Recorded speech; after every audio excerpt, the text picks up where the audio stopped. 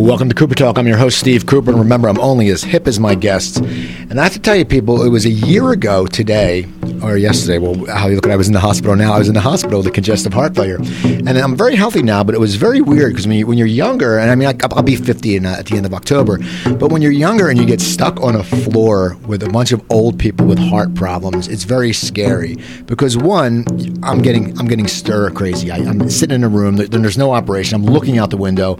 You know, I was supposed to be back east with my good friends going to a Phillies baseball game, but I had to cancel the flight, ate the tickets. My friends went. They're sending me pictures of them boozing it up, and I'm sitting there in the hospital. And so they let you walk around, but what they do is they let you walk around on the floor that you're on. You can't go outside. It's sunny. I'm right here in Burbank. I'm like, can I please just go outside? They're like, no. So I'm walking up and down this hallway, and all I see is these old people about to die, and it was so sad.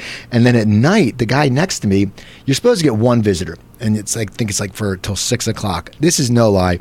It was a Latino man. He had about 20 people in that room. This is no lie, and they were there till like 10 o'clock. I swear to God, I think they had a piñata and a few roosters in there because they would not be quiet. But I'm healthy now, and that's why I have my first guest on. He was the guest when I was under the gun. I had no energy. I was looking at him. I'm like, and you know, he won't admit it because he's a very nice and humble guy. But he's a big TV guy. And I was like, I was all flattered, and I'm sitting there dragging myself up to the studio. And I went through it, but he was fortunate. I was fortunate to have him come back on. And my guest is Mark Valley. How you doing, Mark? Hey, great, Steve. No, it's good. It's funny because when you came in that day, and we had talked. Mark's good friends with Bill Dwyer, who was my guest right before him, and we said, Bill, you know, great guy, but he's a little loud and a little high maintenance. Yeah. Well, it's funny because I walked in that day and it felt like something. I mean, whenever you walk into a room, you get a vibe for what had just previously happened. And now that you mention it, I mean, I walked back in. Bill is himself. He's you know, he's high energy and it's high quality, you know, at the same time, which is always fun. But you had this sort of thin layer of sweat all over your head. Yeah. You know what I mean? And it looked like, and Bill kind of looked at me like he had just been trying to give you CPR and it wasn't working. Well, that's basically what it was, though. I mean, the funny thing is, and that's what I learned. It was like the paramedics finally showed up, and it's like, he's yours now. Yeah, you know, exactly. do what you can. Well, I learned during that whole fiasco and the sickness, the big difference between being tired and being exhausted. And being tired is like, yeah, I don't want to get out of bed. Being exhausted is, I can't get out of bed. It took all my energy to get up here, to walk down my steps where I live, and then I live on a 2-level, then walk down, get into my car, drive, take the elevator, but it was hard, and I wanted to, because you're such an interesting story, and because I had sent you a message because you were doing comedy. Now, are you still doing comedy? Or are you not really? Wait a second. You almost died. That's the interesting story. No, I didn't almost die. I had congestive heart failure, and right. I mean, it was, when they say heart and failure in the same sentence, right? It's big, but it's basically it's fluid. And that's like they always say, like Ed Koch, they go, he died of congestive heart failure. No, Ed Koch died because he was 88. Okay, he didn't die of heart failure. Liberace died of congestive heart failure. Yeah, right. Did you see that? I saw that movie. It was amazing. I just watched it the other. Michael, you do not at once think it was Michael Douglas. Oh my God, wasn't it? You think like, wow, that guy sort of looks like, or it could have been Michael Douglas, or maybe they CGI'd part of Michael Douglas, but it was really amazing, yeah. Now, would you ever play a role like that? Sure. I mean, would you make out with a guy? Sure. But what if it was like Abe Vigoda? Would you make out with Abe Vigoda? Absolutely. I'd go for it. And if me and Abe had a thing going on, yeah. So, okay, now Barney Miller. But, you know, Hal Linden, I love that show. You know, what were some of your favorite shows growing up as a kid, and what made you get into this whole acting area? I know you were in the military and stuff like that, but did you like certain shows as a kid? Yeah, I did. I liked Barney Miller when I was a kid. Okay, great. I loved the guy sitting at the desk, and there was Wojo Howitz and Jack Sue. Yeah, and I think Welcome Back, Kotter was on around the same time, and I started doing a John Travolta impersonation. Do you still do as it? A kid. Oh, well, I don't really want to get into it. Okay. It's not really professional right now. Let's see what other shows did I watch? I used to watch. I had two sisters too, so early on we would kind of fight, like, what's it going to be, Little House on the Prairie or, $6 Million Man. Right.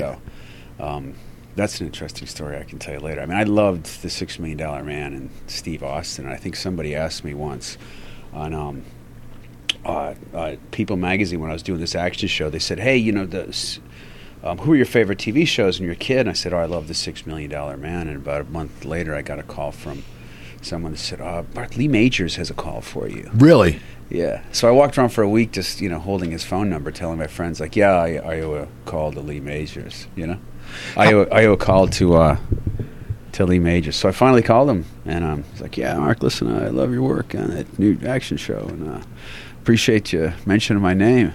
That is so cool. That must make, as because you loved the show as a kid, that must have just made you. Yeah. Would you ever do a remake? If they made the remake, would you ever be the $6 Million Man? I'd love to be the $6 Million Man. Okay. Anyway, he said, he goes, listen, I really like that show, and I'm probably old enough to play either a mentor or a father or something on that show, so I'd be interested if you guys are. So I mentioned it to the producers, and they brought him on, and he played like the previous guy who sort of taught me everything that I knew. How cool was that? Came on and did an episode, yeah. No, that was Human Target? Human Target, okay. yes. That must just be like I hate to use the word surreal. It was surreal. But it is. That's something that you sit there and you go, wow, this is, and as a kid, we all loved Lee Majors, and we all had the hots for Lindsay Wagner when she was a Bionic Woman. Yeah. And it's, just to be working with someone that must just, were you a little, not awestruck, but were you a little nervous at points? Because you're like, God, this is the guy I idolized when I was a kid. I was nervous, even just from meeting him in his trailer. But once we started working together, it got to be really fun. There's the kid inside him who's jumping up and down, saying, "Oh my God, you're doing a scene with, Steve Austin, whatever." But he's really sort of disarming, and it made me realize that whoever you are, whoever you're working with, you have an awful lot of power to instruct people of how to be treated, And he just acted like one of the guys and was, generous. And here's a guy who at one time they built an apartment for him on the Warner Brothers lot. Because, really? He was just he got tired of driving back and forth to work. Could you imagine that? Just you're that big. You think about it. That's like they didn't give you a special trailer. Just like sitting on a bench and getting out of the way for the dude trying to pull the cables out from under his feet. He's like, "Oh, sorry about that." But that's got to sit there and that kind of humility was inspiring. Yeah, and that's got to be really to. I wish some of the younger people that you run into would understand that, because this is the guy who is. It's these amazing. Kids these days. I know, isn't that awful? Every one of them thinks they're Lena Dunham. Every one of them. So, and they are. They're all smart. They got computers on their laps while they're talking. And are you a big computer guy? guy? They're all making. I'm on a rant here. Okay. They're all making. Whatever. What do they call those things? Web series. Yeah, they're all YouTube stars. Just driving their junky cars around, parking everywhere, and making web series everywhere. Are you a little bitter there? I'm bitter. I'm bitter. No, you're not. No, I'm not bitter. I did an episode of a friend that I worked with. She has a web series, and they shoot them all with cameras now. Just those Canon cameras. It's amazing because back in the day, I knew guys who've come on here, and when I did comedy in Philly, we had guys who would show up who wanted to do comedy, but they're like film students at Temple, and they'd be hustling to try to raise like $9,000 for like an 8-minute film. And now it's like if you have $9,000 and a little camera, you can do like Star Wars, basically. Yeah. Now, what was the web series you did? I played an agent who. It's about this girl who's kind of revisiting all these relationships in her life and finding out how selfish that she was. But she meets someone who she used to work for who might have been responsible for the way she is. And it was fun to play an agent. Now. First of all, I'm sad about Body of Proof. Okay. No, because my girlfriend loved that show. Yeah. But last year, I felt bad. The same thing happened. Harry's Law was canceled. You felt bad a year ago. Yeah, I do. But I feel it's like and yesterday I had a guy pre-recorded. The guy who was writing for that show on ABC, How to Live with Your Parents for the Rest of Your Life. Right. Which both shows I liked. And ABC, if you're listening, you're stupid because you lost 2 good shows. But last time, I believe you left and you went hiking. Or you went somewhere. You go. I know you go away and you do some weird hiking sometimes. Oh yeah, I went to France. I went to Chamonix and climbed Mont Blanc. Now you're gonna. How was that? It was fantastic. Now, really hard day of climbing. Now, what got you into hiking? A friend of mine I was in the army with. He had done some special forces stuff and had trained with the Austrians and all this stuff. So he had learned all this mountaineering and said, "Hey, you want to give this a try?" After we'd both gotten out of the army, and we went to Mount Rainier and did did some climbs there, and pretty much for the past 12 years, I've done a different hike every year. Now, have you done one this year yet, or are you going to do one? Well, I did. I went up and climbed Mount Shasta, which was, it's a 14er, but there's definitely like some alpine stuff on the approach. It gets pretty steep, and some altitude as well. I was supposed to go to Bolivia though to climb for a few weeks, but I just don't have it in me. I mean, it must be exhausting. I mean, like I went to the gym yesterday. I was like 12 minutes on the treadmill. I haven't exercised for years, and 15 minutes on the bike, and I was like, all right, it's a good start. But climbing, now you say 14, is that 14,000 feet or what? 14,000 feet, yeah. Now, I mean, is it true that the air gets so thin as you get higher? Is it hard to breathe? You start to feel it at usually about 10,000, 11,000 feet. And you might just feel a little bit more winded after taking a few steps up than you usually would. I'd imagine some of the people on that floor you shared with might have a similar experience. You really start to feel like, wait a second, is there something wrong with me? I mean, now I'm sort of used to it, but you start to feel, is there something wrong with me? I shouldn't be this tired after one or two steps. That was my breathing during the whole thing. I was like, wow. My friends kept saying, come to a point. I had cankles. I mean, I'm a thin guy. My ankles were swollen, and I found out that's one of the things you get cankles, and you get huge. I look like the Russian ladies in my neighborhood. So, are you still doing comedy? I know. Yes. Okay. Yes. I took a little time off from it, but yes, I am. Now, what do you prefer more, the acting or the comedy? I mean, is it two different things for you? Do you love them both, or is it? It's two completely different things. I mean, honestly, I really enjoy being an actor. I love just taking some material and putting my brain to work on it, and letting instinct and then what I think kind of combine and work together, and working with other people as well, I think is often fun and challenging and can bring some new things out. So I just realized, I really enjoy being an actor. That's why I do a web series or something. I just always wanted to be doing something. This year I went to Germany and did an episode of a German television show, and I played a Scottish whiskey taster, but it was all in German. So I did this.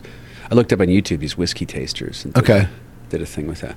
So I love challenging myself as an actor and doing stuff. Well, when you say it was all in German, so did you have to learn German, or did they sit there and dub it? I learned a lot of German when I was in the Army. I was stationed in Germany for about 5 years. Now, how long you when you got out of high school or college, you went? I know you were in the service. Went to West Point, graduated, went in the Army. And so you just did I think it's 5 years when you get out. Is that how long you have to be in the service? Yeah. I mean, okay. And now after that, did you want to stay and be an op? I mean, you get out. Believe you get out when you're an ensign when you get out. Is that true or no? Usually you get to be about a captain by the time you get out. I was a lieutenant. So did you want to stay in? No. Okay. No. I after about 3 years, I realized, wow, there's a big world out there, and especially being stationed in a big city like Berlin. I'd never really lived in a large metropolis, let alone like an international one like that. So I realized, wow, there's a lot of other things to do in life, and I don't think the Army's really gonna be all that. Really let me be all I can be. Yeah. So I decided, around 2 or 3 years, I decided to get out, and my last year I was just trying a variety of different things. I was working as an extra on a movie in Berlin and saw these people working and thought, wow, this could be a real job. Now, but when you were younger, or even when you were in the Army, did you ever think that acting, this would be your life call? I mean, you said, I'm sure when you went into the Army in West Point, it's very hard to get into, and it's a great accomplishment, to get in that. But I wonder, you probably know some of the guys I can't think of their names who went to West Point. I had like 5 guys from Cherry Hill East who went. I think John Avery, Dave Young, I don't know. Dwight Eisenhower, yeah. Garrett. Yeah, it was me, Garrett Morris, he was there. So did you ever think, though, when you were in the Army, like when you're sitting there and you're, or when you're doing the only time I ever really felt that was I was a senior and I had taken over as company commander of my company. It was like 140 cadets or something. And every year they would give a speech, and you would talk about your expectations for the unit and how proud they should be and what your motto is going to be and what your goals are and so forth. And I had heard these year after year from everybody that came in to be, and I thought, man, I want to do it differently this year. I want to do it. I want to do it so people won't sleep through it. I want people to pay attention. And then I thought, well, they're not going to get too excited about me. So what if I did it as George Patton? No, really. So you sat there? I sold some friends, and I said, look, I want to do it as George Patton, like the George C. Scott George Patton. Right. So some friends of mine thought I was crazy. They said, you can't tell the TAC officer, you're going to get in trouble for this. But it turned into this thing where everybody's running around getting me like a riding crop and medals, and I knew somebody at the museum, and they got me an old uniform, and then spray painted an old helmet liner, and I went out there and had adapted this speech to my company, basically, and started giving it, and the place just went nuts. And of course, this captain in the back is rubbing his head, thinking, I don't know if I got to report him or what I can do. But he just sort of looked at the end result, which was he had this huge, motivated group of people that just kind of erupted at the end of it. And I think I feel like I kind of discovered acting more from a utilitarian perspective. Not only that, but also feeling like being in a miserable situation, like you're out in the woods for a week or something, and somebody's got to cheer these fuckers up. Right. And I think I kind of discovered it that way. Like, I need to make this interesting. I need to make this funny. I want to help people. I want to enjoy myself, and that's kind of how it came about for me. I've never really seen any theater as a kid. Did you sit down and script this out, or did you pretty much go off cuff, or did you base it on the pattern? I mean, how did you come up with what you were going to say and make sure that it was motivational? I mean, because it had to push some buttons if people cheer. I mean, if you're like, hey, like that guy, that restaurant manager. Well, here's the thing. I wrote it down first. I mean, I watched the movie over and over and over again, and then I said, well, instead of, I can still say America loves a winner, and then I can say I don't like a loser, the worst, but I could apply it to the intramurals. I don't want to see somebody who, loses a basketball intramurals and comes home and laughs about it. But then at some point, somebody laughed and made a comment in the audience, and I just sort of started talking to them like I was this person. Okay.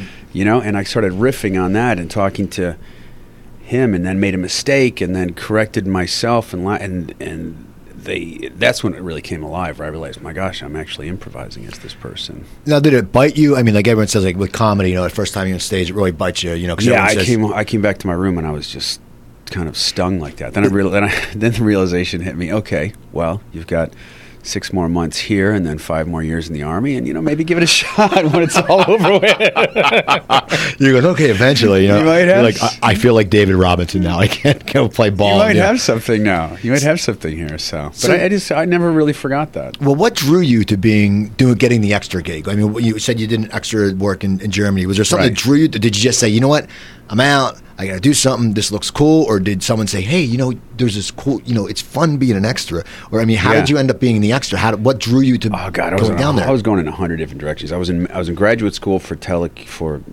systems management, because I was an engineer and a math major and stuff. And then I also applied at these film schools, kind of like the LA film school sort of places, not like USC or anything, but I applied at a little film school I was going to go to in Berlin.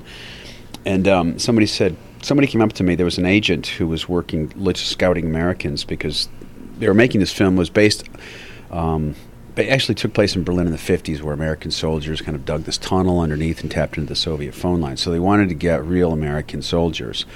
So they had this one guy kind of snooping around the PX, and I was in there shopping for jeans, and somebody said, hey, listen, here's my card, give me a call. We're looking for Americans to, if you want to be an extra in a movie.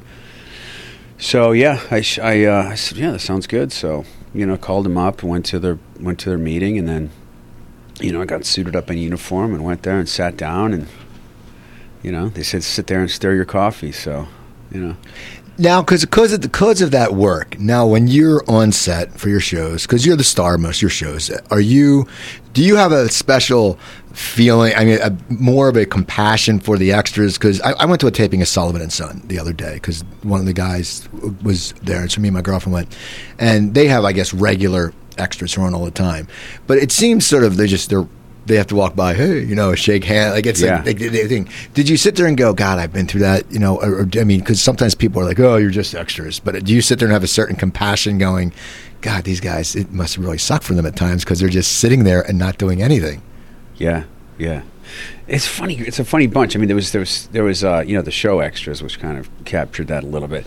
Even in Berlin at the time, there were professional extras. Okay. I mean, there are people that come in and they have their books, they have their cigarettes, they know they got a lawn chair. I mean, they're ready. They're ready to do it. Has to be done. There's professionals that come in and there's no ambition to do anything more than that. I'd say most of the extras that I met over there were like that. Do I have a personal affinity? It really was nice. Like Anthony Hopkins on the set, like, knew people's names. Okay. You know what I mean? And he didn't have to. I think one day they were serving the extras they were giving us goulash, whereas they had all this catered food for everybody else in the A-cast, and he just said, no, I'm sorry, I'm not, this is unacceptable. And I thought, wow, look at him. He's acting like a military Right. leader. Like these are his people as well, and he cares about them. So, yeah, but I don't care about them. Yeah. Let him eat cake. He Let him eat cake. Yeah. No, I do. I kind of, I guess I do. I just talk to people or whoever's around. Well, you're a very approachable guy. You're a very nice guy. I mean, you've been on the show twice. I mean, and that's something that, it's just nice. I mean, as I say that sometimes I'll send comics who've sat in the Chelsea panel once, and you send them a message and they never get back to you, and you go, well, okay, well, gee, this person's done the Tonight Show 52 times. Tom Dreesen's on, who's hoping for Sinatra, but you can't even get back to me. Right. I mean, it's just weird. But you have you seem very like a genuine person. I think that maybe because you're from back east and maybe the military helped you do that. This made you more respectful and just different values. I'm terrified. Are you? Why. Yeah. I'm scared of everybody, Steve. You are scared. He's no human target. That's not respect. He's a human target with a very soft heart. That's more than respect. That's fear of everybody. So after you do the Berlin movie, where do you come back here, or do you? I had this German acting teacher who who's kind of like my Yoda. I was training with him for a while, and he said, "Mark, it's time." I'm like, time for what? He said, it's time for you to train with your people. I was like, well, I kind of wanted to stay in Berlin. I like it here, and I can speak a little German. I'm getting better at it. Maybe I can do a film in Germany. I can do a film in France, and then he's like, no, you have to train with your people. So you come to L.A.? So I come to New York, and I had some money saved up, and not a lot, but I had maybe about like 10 or 15 grand or something saved up. And I went to New York and immediately started, stayed with like a friend for maybe a week and then a cousin for a week, and was looking for an acting class and looking for a place to stay and then try to get a job. And I tried a variety of different little acting places. I didn't want to go to any conservatories. I knew I had to study, find a good teacher, because like this German teacher had told me, because you show up in my studio and you are a soldier shut like a clam, And I knew there was going to have to be some emotional work, right, to kind of open myself up somewhat. So I shopped around for a good teacher, and I was pretty fortunate. I found an apartment, and I got fired as a waiter. It kind of. Were you just not good as a waiter? I was just terrible as a waiter. That's funny. At least you admit it. I mean, it's one thing I've noticed though. But if you go to New York and you get good service, and I've noticed going back east a lot. You get really good. Out here, the service sucks half the time because it's people who they're above the job, they're actors, and I'm thinking, back east you go back, and it's people who that either they're college students or people who that's their job, and they make good money because they give great service.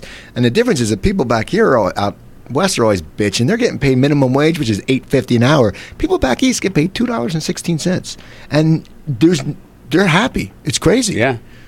So you were awful. You were just an awful waiter. I just couldn't get the whole hang. I think I was a little bit quick. I should have worked somewhere else first. Okay. This was right out, wham, bam, in a French bistro outside of Union Square. And this Italian guy's like, Mark, I got to let you go. I like you. You're a good person, but I got to let you go. I was like, why? He goes, you're like, I need to have soccer players. You're like football player. When you carry the scoop and you carry the soup, I get scared. It's not a good sign.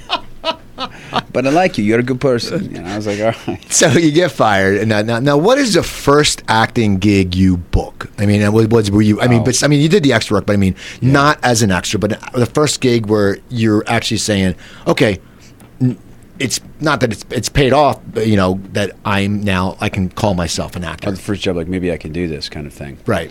I think commercials. I mean, I started. Well, I know you're the Black Angus guy. I was a Black Angus guy. I want to talk about steak, Steve. They all get pissed. They got really pissed because they got rid of the old Black Angus guy. Well, it's so funny because they brought him back. They said, did they want that young Black Angus guy? We want the old one back, but he had died, so he ate too much steak. He had already. Him and the Marlboro Man used to hang out. So, I mean, it's funny because the Black Angus now, the commercials are just like, they're awful. It's like you hear them on the radio, I'm going to get me some, rustle me up. No one talks like that. Like, I want to turn the station like, oh, come on down to get the mud pie and a wagon wheel. I'm like, really? Are people actually ordering a wagon wheel appetizer? And I go to the Black Angus in Burbank to watch the Philadelphia Eagles games because no one's ever in there. And I get my own TV, and they have 15 TVs, and they turn the volume up. But they had a funny commercial once, though. I remember there was one scene where a guy shows up to pick up his girlfriend, and she says, "I'll be right down, just a minute." And he's like, "Well, I just want to let you know I left the truck running. I only got a quarter tank of gas," or something. And that was you. Yeah. That was. Do you know? Well, I went to the audition pretending I'd just done a Western down in West Texas, this independent Western, which was horrible. And so I decided to go to the audition because on auditions if they have an audition for a circus clown, you're going to have like 25 circus clowns, right? Real circus clowns coming from like Kansas to audition for this thing. So sure enough, and there's trucks with, dually tires and the gun racks and stuff. So I decided just to go and pretend I was actually from Texas for the audition. So that was my little coup. That guy from Syracuse got a job as the Black Angus. No, was that your? Well, what was your first paid gig? First paid gig was on voiceover. Does that count? Yeah. It was a voiceover that I did for the Army about trying to, saying, join the Army, you could, du kannst Deutsch, you can Deutsch lernen, als du servieren or whatever, which was, you can learn German while you serve. And I remember getting the audition for it thinking, wow, if I don't get this job, then I might as well pack it up and go home, because this is essentially what I did. I was in the Army and I learned German over there. And did they know you? I mean, when you got the audition, did people know you were in the Army, or it was just... No, I don't think they cared. Okay, it was just go ahead, read this copy, and see what happens. Now, had you ever done a voiceover? I mean, how did they figure out that you should be? I mean, usually it's like it says send a reel or whatever voiceovers. How did they know that you wanted to get in the voiceovers, or it just you saw it and they just said come on in and read? Oh, I think I had a voiceover agent that knew I had been out of the Army. Okay, and that was kind of a novelty back in those days. It was an Army, really? What kind of an animal are you? Nowadays, there's a lot of veterans who've had combat experience. I mean, there's real veterans that are walking around now. Oh, yeah. But at the time, it was really sort of a novelty, and people would remember it. And they said, "Oh, that's right. This one guy that we're hip pocketing for commercials was in the Army. Maybe we should send him in for this voiceover." And that's what they did. So I got it. I think I paid $250. Right, well, there you go. It's a start, though. So you're in New York now. When I know you booked a soap opera. How long into your career was that? Were you still in New York, or did you come to LA for that? I was still in New York. Okay, I'd been in New York almost. Between almost like a year and a half, 2 years or so, and I've been taking classes. Even though I'd done maybe three national commercials. Which were the other ones? I guess and what else? Oh, I did a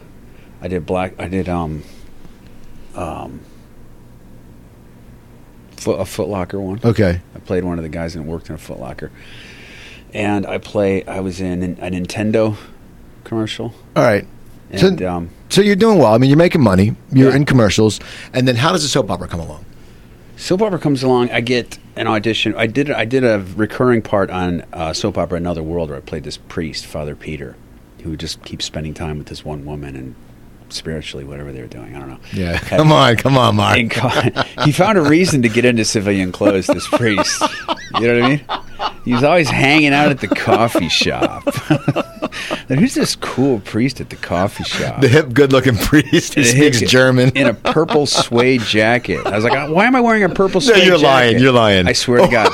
And I said, why am I wearing... And I was new. I said, why am I wearing a purple suede jacket? And the guy's like, don't worry, it's going to read as denim. Have you worked on television before? I was like, no, it'll read as denim.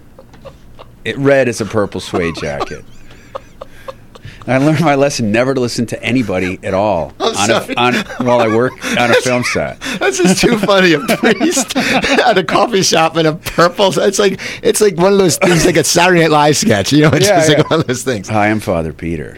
Yeah, and I had to learn all this Jewish stuff too, because he had to give an ecumenical service, and I had to learn like Baruch Atah Adonai Eloheinu and all this.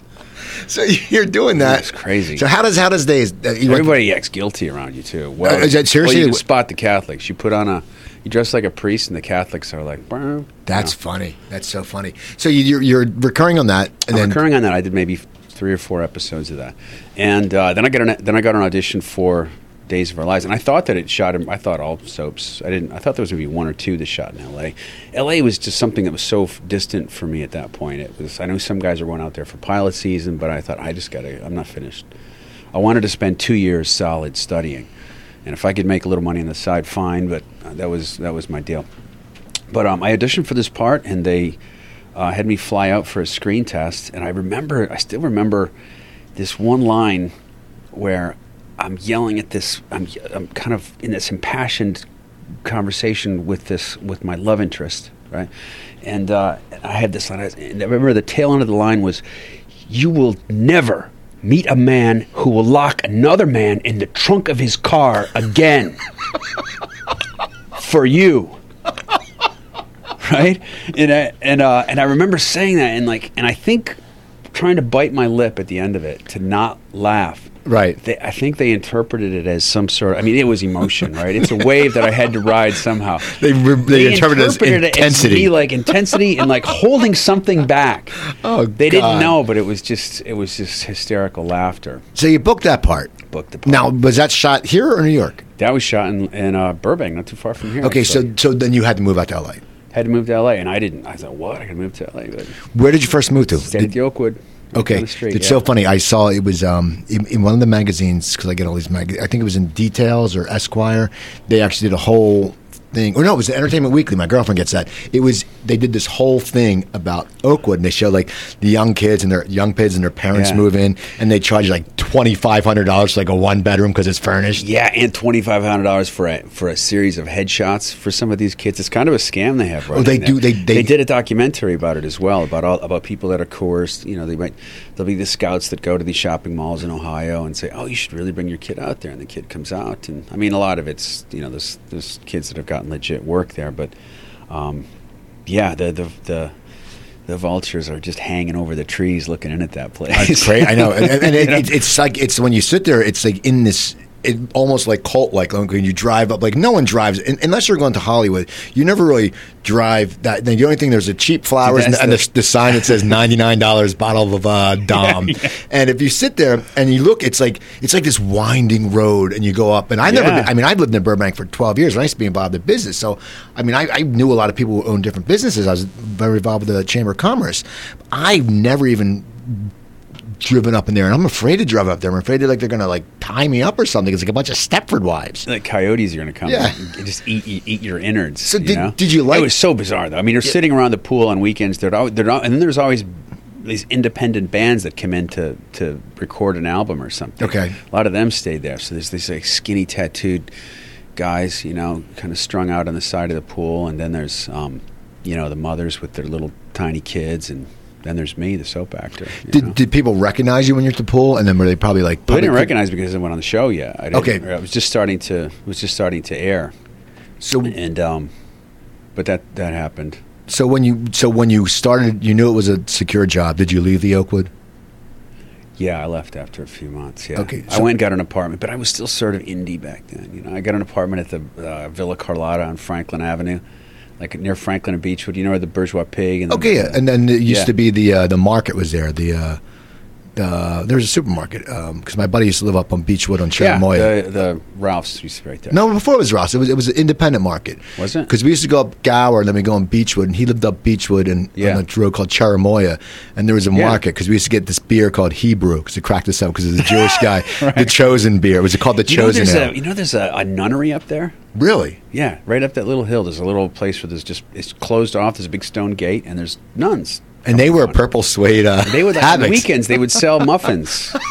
Like, my God, and then go a little farther up, and that's where, Courtney Love was having a raging party till 1 o'clock in the morning. So after you leave Days, now did you just leave? You said I was tired of it, or did they write your character off, or did they bring the original Jack back, or how would that? Did you sit there, or was it an amicable split, or?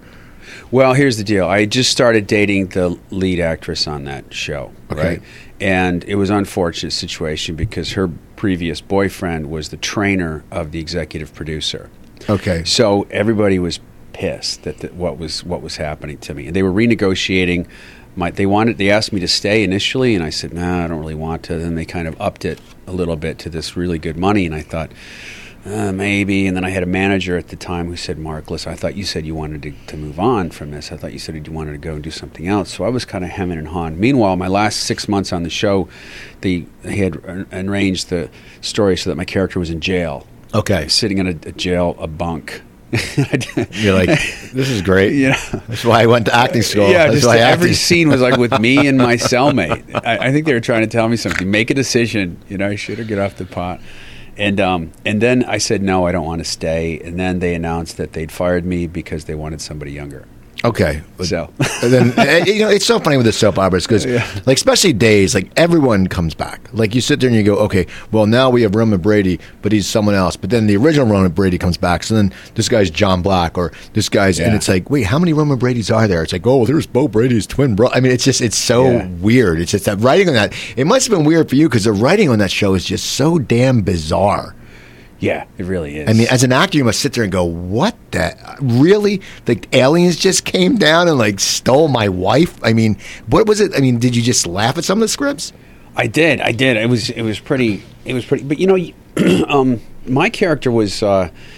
It was a pretty standard story. I mean, he had a child with his wife, and he left his wife, and he wanted to spend more time with his kid, but she was moving on with somebody else. So essentially, that was the story that was going on. I mean, around it, there was all these people who were, you know, she was possessed and trapped in the catacombs. I mean, Stefano got the crazy stuff, you know, and he was part devil, part God. I don't know. I don't even know. Haven't really narrowed it down. He owned a car wash in hung out in the Burbank. coffee shop. And he hung out in the coffee shop in Salem too at the same time. And I remember John Black. I could tell stories about that. But you know, it's funny because about 10 years later, 15 years later, when did I leave the show? 94. About 10 years later, I'm in Africa. I wanted to go. I had a friend who's working at an embassy, and he said, hey, come visit me in Tanzania. So I go, get to the airport, get a taxi driver. We're driving along. He's like, you look like somebody I know. And he's driving. And I'm driving by this, like, you know, this, I don't know if you've ever been to Africa, but it's just like everything's kind of, there's all this one part of, it just looks like some really bad parts of Florida. Okay. It's just, everything's just clapboarded and thrown together, and it's rusting, and there's loud engines, and there's just roaring, and there's, you know, just extreme poverty and kids laying around. And I'm thinking, look, you probably don't know me. I used to be on American TV. Though. Right. He goes, no. You are Mr. Jackie. I'm like, why? Well, yeah, it's a good memory. I mean, it used to be Jack. I left the show 10 years ago. No. You are on the TV today. So I was like, they have 2 channels in Tanzania. So I was like, I was a big star there. And you called your agent, hey, am I getting a residual? So we're driving along a little later after this quiet moment where I think he's a little bit unsure of how to talk to me because he saw me on whatever. He's confused. Right. And finally he goes, you help me, you know. And I was like, what are you talking about? He goes, as Mr. Jackie. I watch Mr. Jackie. I was like, I know, but what do you... He goes, well, I have a baby with a woman, and she is with another man, and they don't let me see my baby, just like Mr. Jackie. Isn't that weird though? I mean, it's so weird how like TV really transcends and affects people. And I was just making fun of the soap the whole time I was on it, but I realized, my God, here's somebody who's watching that and just saying, well, here's somebody else going through what I'm going through. And 10 years later in Africa, I mean, it's just Africa. It's so bizarre. Yeah. So after that, we're going to talk. Well, first, I want to talk about when I saw you in. I'm going to flash forward very quick. When I saw you in Zero Dark 30, how did that? Did you seek out to be in that? Because me and my girlfriend were watching it, and it's the end. If people haven't seen it, well, tough crap. It's been out forever. But I'm like, we both look and we say, I go, because she's a fan, and I'm like, I think it's Mark Valley. So we waited because she usually is like, if it's not a comedy, she wants to leave for the credits. Because comedies, the credits, like we saw Hangover 3 the other night, and there's credits, you have to wait for the credits. But dramas, they don't do like at the end going, hey, and we waited, it's like, hey, look, come see the sequel. Like the Osama bin Laden getting up and going, oh my God. I'm going to do a shuffle, dude. My God, my back is killing me, you guys. My hair is sticking. Look, I'm bald. Yeah. How did that come along? Did you? I like how you said. Did I seek that out? Yeah, I paid them to be in it. No, not pay. You know what I'm saying. Well, here's the deal. I auditioned around the time that they were making it, and I auditioned for one of the Navy SEAL guys, and hadn't heard anything back. But I thought they'd cast everything. But then I got a call later. They said, Mark, look, they're in Jordan now. They want you. And, Catherine and the producers, they loved your audition, and they want you to fly out there because I got a part for you. You're going to be a helicopter pilot. So I said, oh, great. And so I called some friends of mine that I knew that had flown those types of missions and got some information about being a helicopter pilot. I was really excited. I get there. And after about a couple of days of shooting, like some stuff in the helicopters where I was just more like a glorified extra, they said, look, Mark, we're cutting all the helicopter stuff because we don't have enough money. There's a lot of dialogue. We're going to cut that out.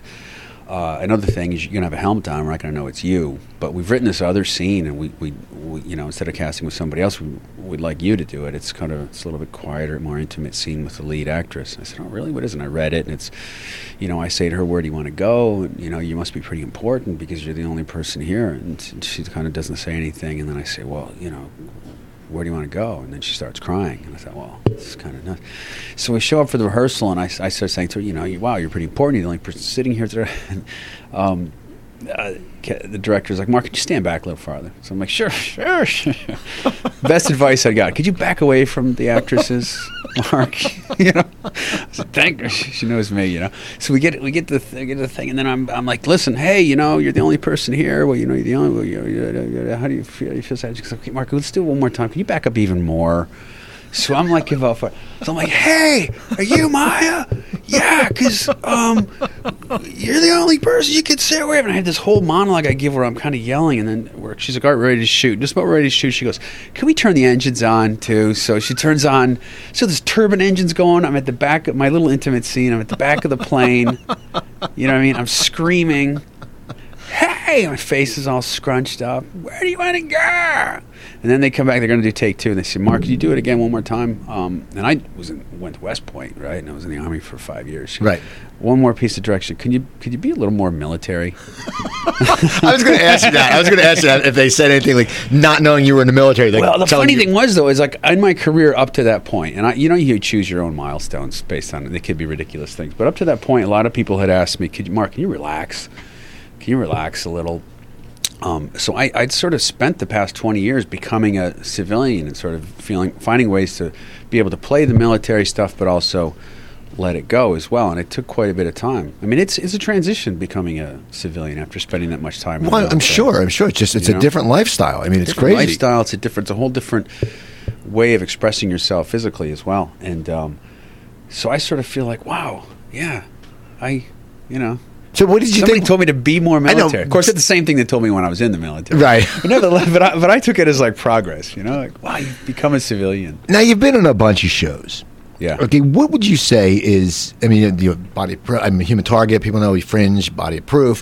What would you say you've been recognized the most from, or that you have fan, I'm sure you get fan mail. Right. I mean, what do you think has been to the public the role that they've said, wow, because you play different characters. Human Target, You're playing a different character, and you look down the list. Keen Eddie, which was a great show, and you played. So you always got your ass kicked in that, didn't you? Yeah. Now, how was that? Because I'm sure you're trained because you're in the military. You know how to fight.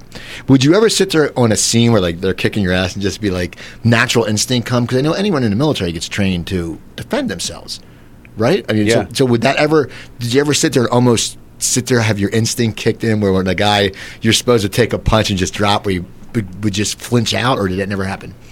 Well, it takes a lot of focus to be the one who's getting beat up, because when you're doing a film set like that, the person that really makes it most convincing is the person that's getting hit, not really the punching and the throwing. And I noticed that from working as being in Human Target, being the one who's beating everybody up. It's, if the guys who are really good stuntmen know how to act it out and kind of physicalize what it feels like to get hit here, and how it reverberates through the whole body. So they sold it. But that said, I think the thing people recognized me for the most was probably Keen Eddie. Okay. And I'd have to say quantitatively over time. I mean, first of all, it was a soap, but they've started to kind of relax a little bit. But it'd have to be Keen Eddie, because people are like, wow, dude, that's usually a little wink, like, wow, I like that part. No, I'm saying that was a very different show at the time. I mean, I think it was one or two cameras? Or what was? I mean, it just, I remember it was quirky, just the way it was cut or something. It just seemed different. Cameras. It was cut sort of like Guy Ritchie was doing his movies at the time, where you would kind of fast cut. It was one of the first shows that they found some innovative ways to get through all the what do they call it? Extrapolation or exposition. Okay. Instead of one character saying, "Well, if you didn't go and do this, then we could have done that." They would show a quick flashback of it, or they would kind of fast forward, to the moment where the action happens. You know, you'd see two guys walking up the stairs, and it would be like, "Tick-a-tick-a-ting," and then they're there, and the scene starts. Now, what was the audition process for that? Did they seek you out, or did you on Munchkin? Did you have to go through a few auditions, or was it just like, but they knew you, or you went in and they said, "This is the guy"? I auditioned for it once, and you know, it was nothing. Didn't get called back. Then I got a call from. I tested for another show, and one of the producers or head of Paramount TV said, "Hey, take a look at this guy." So then they said, "Well, what has he done?" And they showed something that I'd done the year before, which is a show called Pasadena, which was with Mike White, where I played this sort of obnoxious kind of man-child. I remember that show. Kind of a twisted, like in Mike White's way, because it's really sort of twisted guy. But Mike White having a twisted script. Yeah, but I was like this twisted. I was like this twisted, outgoing, friendly guy. Okay, you know, which was kind of fun. And the director, Simon West, had seen that and said, "Oh no!" They said, "Can you get some tape on the guy?" And so I drove to the casting directors and took a piece of tape from this one scene I picked out from Pasadena, where he's like walking through a hallway, and the director saw that and said, "Wow, that's something. Bring him back in." So they brought me in a couple of times for the screen test. I mean, I remember Joel Wyman, one of my favorite showrunners of all time. He ended up working on Fringe, but I'd already left by that point. But he said, he goes, "Listen, I got to tell you something." He goes, "You already got the part, okay? But I just want you to calm down and just enjoy yourself and have a good time, because I think you're the guy." And that pretty much helped me immensely. One of the things I think I really liked about Keen Eddie that worked, and you mentioned it, was that he would get beat up. Right. And I would always mention it in this show I did, Human Target. I mean, some people, they want a hero, but they don't. No, your hero's got to overcome stuff. Right. I always wanted him to get beat up more often. In Human Target? Yeah, but you had such a group of people who were so... When you have a show called The Human Target, and he's the man, everybody wants you to kick ass. Right, yeah, of course. You know, it's like trying to throw a game. It's like you don't want to see Ultraman get beaten by Mothzilla, you know? It's like, come on. Everybody, it's like you're working for this, you know, football team, and everybody's like, "Oh, we want you to drop a pad." Right. Like, nobody's going to tell him to do that. Now, did you have to train for that? I mean, well, first of all, Keen Eddie, did you ever actually take a punch that you were like... did you ever get smacked a few times? I got punched on a soap opera pretty hard one time. Was it planned? And I didn't know it. I just thought, how hard could it be for this little girl to slap me? How hard could she really slap me? So I was really into realism and stuff and studying method acting. So I said, "Why don't you just go ahead and slap me?" And she... whack! She hit me right there in the button, right there on the jaw, and my legs felt a little weak, you know? Wow. And it felt kind of dizzy, and you could see me about ready to crack up again, but kind of biting through my lip, and I think they thought I was biting back some emotion again. And, see, that was the hardest I've ever been hit. Was right. That girl? Now, in Human Target, Melissa Reeves was her name. And Days of Our Life. She's still on, and she almost knocked her down. He almost got beat up by a chick. The Human Target almost got beat up by a chick. He did, yeah. I get hit hard. Now, I had to train a little bit, but but beforehand, I've always been lucky. Sometimes I'll think, I'd like to be able to do action shows. So I got into kickboxing and some Muay Thai and stuff, and started working on that. Maybe about a couple years before the audition for Human Target even came around, so I was a little ready for it. Well, what's weird is you've gone back and forth. Human Target and Keen Eddie were sort of the let's say the wise ass, who got beat up, and then you do roles like Boston Legal where you're a lawyer, and then Harry's Law. What did you play in Harry's Law? Lawyer. So is it weird because you're going back from like this rogue guy to a lawyer? Does that challenge you at times? Because you go from Human Target, you go from Boston Legal where you're like a lawyer. It's not a physical role. Then you go to something like Human Target where it's physical and you're just beating the crap out of everybody. How do you set in your mind frame for that? You sit there and go, okay. I'm sure you take it all as acting, but you do a method thing where you go, okay, do you study a lawyer and then do you study someone crazy? How do you get to that lawyer point? I guess like any actor, you just sort of, it's character work. And you can take in a lot of different things information wise. A lot of it comes out of the script. I get a feeling for who this person is, and then I start working on his posture. I know or sometimes you have something as simple as just like a line you're repeating in your head. Okay, that can. And I think the key thing with the Human Target was I made a subtle shift with my posture, which was to roll my shoulders back and stay on the balls of my feet. Really? That was my thing. And how did you figure that out? And it sort of changed. So the girl I was going out with at the time told me, she goes, "Mark, you're just hunching yourself." So I kind of took that, and then I sort of watched my stuntman as well, and I noticed that he was always very relaxed, but he was kind of on the balls of his feet. Okay. So I would watch the way, and he's this really fantastic athlete, and I would kind of watch the way he would move, and then he would watch the way that I would move so he could imitate me as well. So we ended up kind of coming up with this combination. So it was a combination of those things. What do you prefer playing? Well, now also in A Body of Proof, though, you play sort of a mix because you're a cop, but you're not really like you're sort of a you're sort of a wise ass, and you know, and it's but you're not like Human Target. Did everyone ever try to beat you up when they saw you out thinking you were actually like the Human Target? Like I heard Rockford, James Garner people try to beat him up in bars because he was. You know, they go, "Oh, you're such a tough guy." Did anyone ever sit there and like, "Oh, you ain't no Human Target"? No, but I could definitely, as opposed to maybe Keen Eddie or some other shows, you could just some guys would sort of the peacock feathers would be kind of going up. Maybe not the peacock, maybe like the posturing. Okay, so I mean, you'd almost see people like. Because they think, roll their shoulders back a little bit, you know? And after a few cocktails. And not like this. It's not like, look, I saw it. Not like, talking to you at 180 degrees. It'd like talk to you full on, like, I like Human Target. It was funny. I guess that's the thing. They're probably going. Because people don't decipher it. It's just it's a reaction. It's like, they're like, oh, he's, he might hit me if I don't say something nice. Yeah, it was funny. I was at this skiing place one time, and this guy says, hey, you were on Human Target, right? I'm like, yeah. He goes, could you just wait here just a sec? I want to introduce you to somebody. I said, sure. And he yells over to his kids. He's like maybe 12 and 13 or something. He's like, Alex, Hunter, whatever their names are now these days. And these kids are like, Dad, what? We're doing, get ready to go on the thing. He's like, no, come on over here. He goes, Dad, we're just going to get ready to get it. Come, trust me, come over here. And they're like, oh. And they both kind of slough over and they see me and you can see them just stand up and go, oh, hey. That's funny. You know what I mean? Yeah.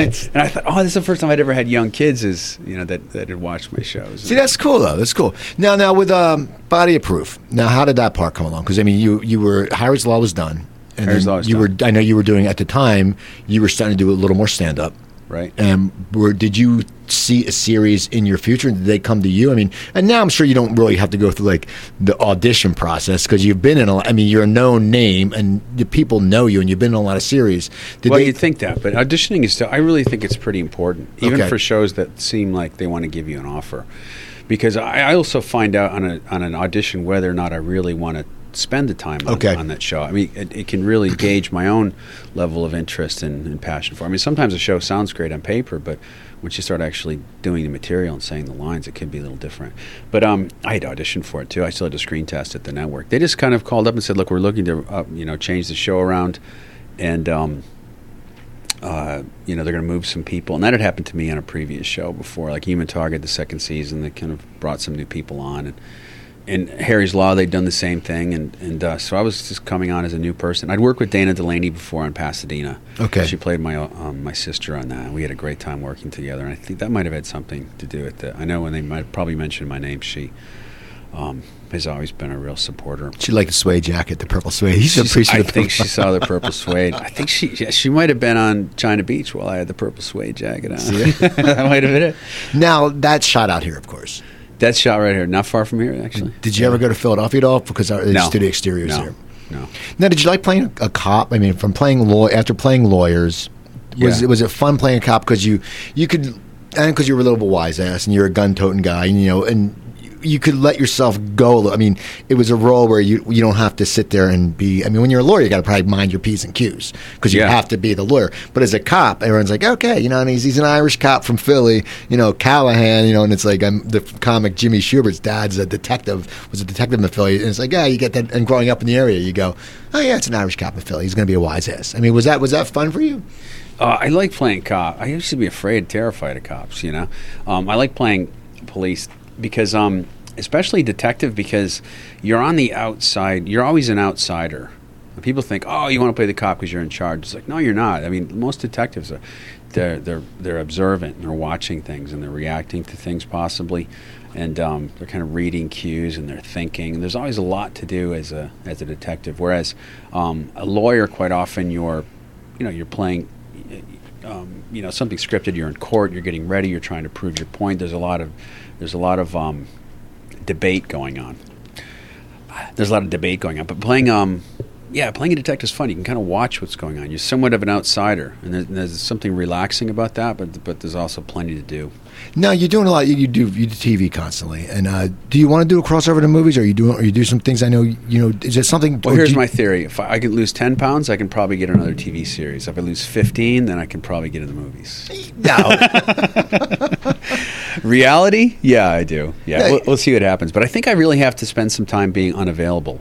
Okay, maybe being available. Because you always work. I mean, it's like right. you've pretty much consistently worked for what 10, 12, 15 years, more or less. Yeah, and it's like it's one of those things. People probably sit there and go, "Well, we don't want to. Oh, well, we could contact Mark Valley, but he's probably booked on something." Because it's something that because you are one of those people. It's like my guest yesterday. We were talking about Thomas Gibson. Same thing. From after Chicago, they've always. You guys constantly work, and so you pretty much. I think you guys get that unattainable status. It's like that headliner in comedy who someone's like, "Oh, I'd love him to come do my little one-nighter," but he makes all this money, and a lot of times the guys are like, "I would just love to go and do like 10 minutes." I am so attainable. Yeah. So what's coming up in your future? Are you going to start doing comedy again? I'm doing a show June 11th at the House of Blues. And Okay. it's a new comedy venue that's going on there. I think Eliza Schlesinger's doing it, and Steve Hofstetter as well. So I'm gonna be doing a set there, June 11th, House of Blues. And other than that, I'm writing, still doing some other. I don't know what my next gig's going to be, but I'm auditioning. Well, would you ever sit there and do a web series? I mean, is that something you've thought of, like a crazy character or something? I don't know if you know the character. Yeah. I was kind of I wrote a sketch the other day, and there's some that kind of take place in this one area where I used to live in Venice, which is a little bizarre. So I thought maybe that'd be kind of interesting to put something. I think because I think it's something that you sit there and you have you want to do. I know you want to do it, and you haven't really done a comedy. And I know would you want to do if someone gave you a sitcom, would you say I would love to do that, or would you want to stick to drama? I would love it. Yeah, honestly, I like doing drama. I like kind of finding humor in the serious stuff. Maybe that's my experience in the military. I'm not really sure, but that's sort of a way that I'm kind of adept at. But I want to try everything. So yeah, sitcom. Why not? I have a movie idea. I have a script. I think you could be the perfect lead. Let's talk. We'll talk about that. Last time I heard that, somebody said you could be Herman Hessler. No, this is actually it's as a mascot. But it's a long story. But it's actually okay. It's actually, I got time. No, I think it was something you'd be good at because you're physical and you're flexible, but you're also likable. I would have changed the character a little bit because you're not as much of a schlub as this guy. Right. And it takes place in Philly. So how can people get in touch with you? Do you have a website or do you tweet? I'm tweeting. I'm at Yes Mark Valley. Okay. Now, do you tweet a lot? I tweet maybe once a week or so. Okay. I'd like to be able to. I'd like to start getting into a little more. But I'm tweeting now. And it's probably the best way. You should tweet your jokes because you got. I mean, how is your act? But we have only a few minutes left. I haven't seen your act. Do you do more one-line stuff, or do you do more theatrical, like sketches? I mean, how does your stand-up act convey? It sort of conveys more of like sort of just personal stories of like me. I wouldn't say I get into stories or anything, but it's just sort of me and my life and what's going on. A lot of it's observational. There is a bit where I kind of allude to being a really, really, really good-looking guy. What life is like for me. Well, you are. Which doesn't get a lot of sympathy from other comics. They think like, "Oh my God." Well, you're like one of those guys. You're doing comedy and you're really good-looking. It's like when Steve Scrovan, who's the writer, was he played football for Yale and he's a very good-looking guy. It's like for comics, we're like, why are you guys doing comedy? Right? This is our one chance to get Dude, hot it's our babes. one chance. And you're why are you? And wait, you're in network TV, and you've been in TV series, and you're tremendously handsome, and thanks, man. You know what? Now I have to go get the fat chick. Thanks. Yeah. I was, you're like the guy if you hosted it, you'd be pulling chicks from the headliner. And the headliners, when I was on the road, the headliner always got the hot chicks. And you're going to take the bullet for the team when you were a feature. And you're like, you don't want to become a headliner because of money. You want to become a headliner to get the hot chicks. Yeah, exactly. So how do you also do you get up on stage a lot now or just every once in a while? No, I was in Germany for a good month and a half or so I took a little bit of time off. But now I'm getting up about once a week. Okay. And do you have anything besides the House of Blues, any cameo experiences or anything coming up? God, is there anything coming up? That's all right. Tim Tumbleweed just Twitter, because people follow him on Twitter. People follow me on Twitter. We'll see what's going on. Yeah. Well, I want to thank you for coming back. And my pleasure. It's much more fun this time. Not on your part, on my part, because I'm actually breathing, and it's been a weird year. It's been a great year, one of the best years of my life. But it's been odd. But I want to thank you again and follow him at Yes Mark. Is there an underscore or anything? Or is No, just Yes Mark Valley. People follow him. Also follow me at Cooper Talk on Twitter. At Cooper Talk on Twitter. June 19th, I will be at Parks Casino in Bensalem, Pennsylvania.